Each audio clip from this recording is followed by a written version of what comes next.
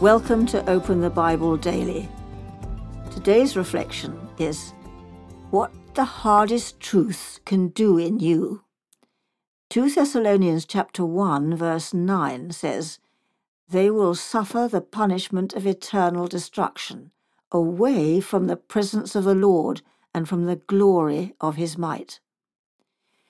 What does it mean to be shut out from God's presence and his power? It means to be without hope and without love forever. This is almost impossible for us to imagine. James Denney says, "Obey the gospel and you enter into light in which there is no darkness. Disobey the gospel and you enter into darkness in which there is no light, a night in which no morning ever dawns." The Bible tells us that God is just. It also tells us that he will punish through eternal destruction.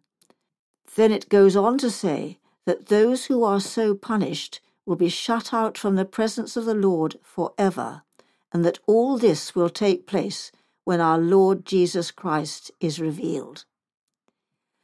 You may feel that the judgment of God is particularly hard for you to face. It is one of the hardest truths in all of the Bible. No one who dares to speak about these things, or who is willing to listen to these things, feels that they are within their comfort zone. But the hardest truths can produce the most tender hearts.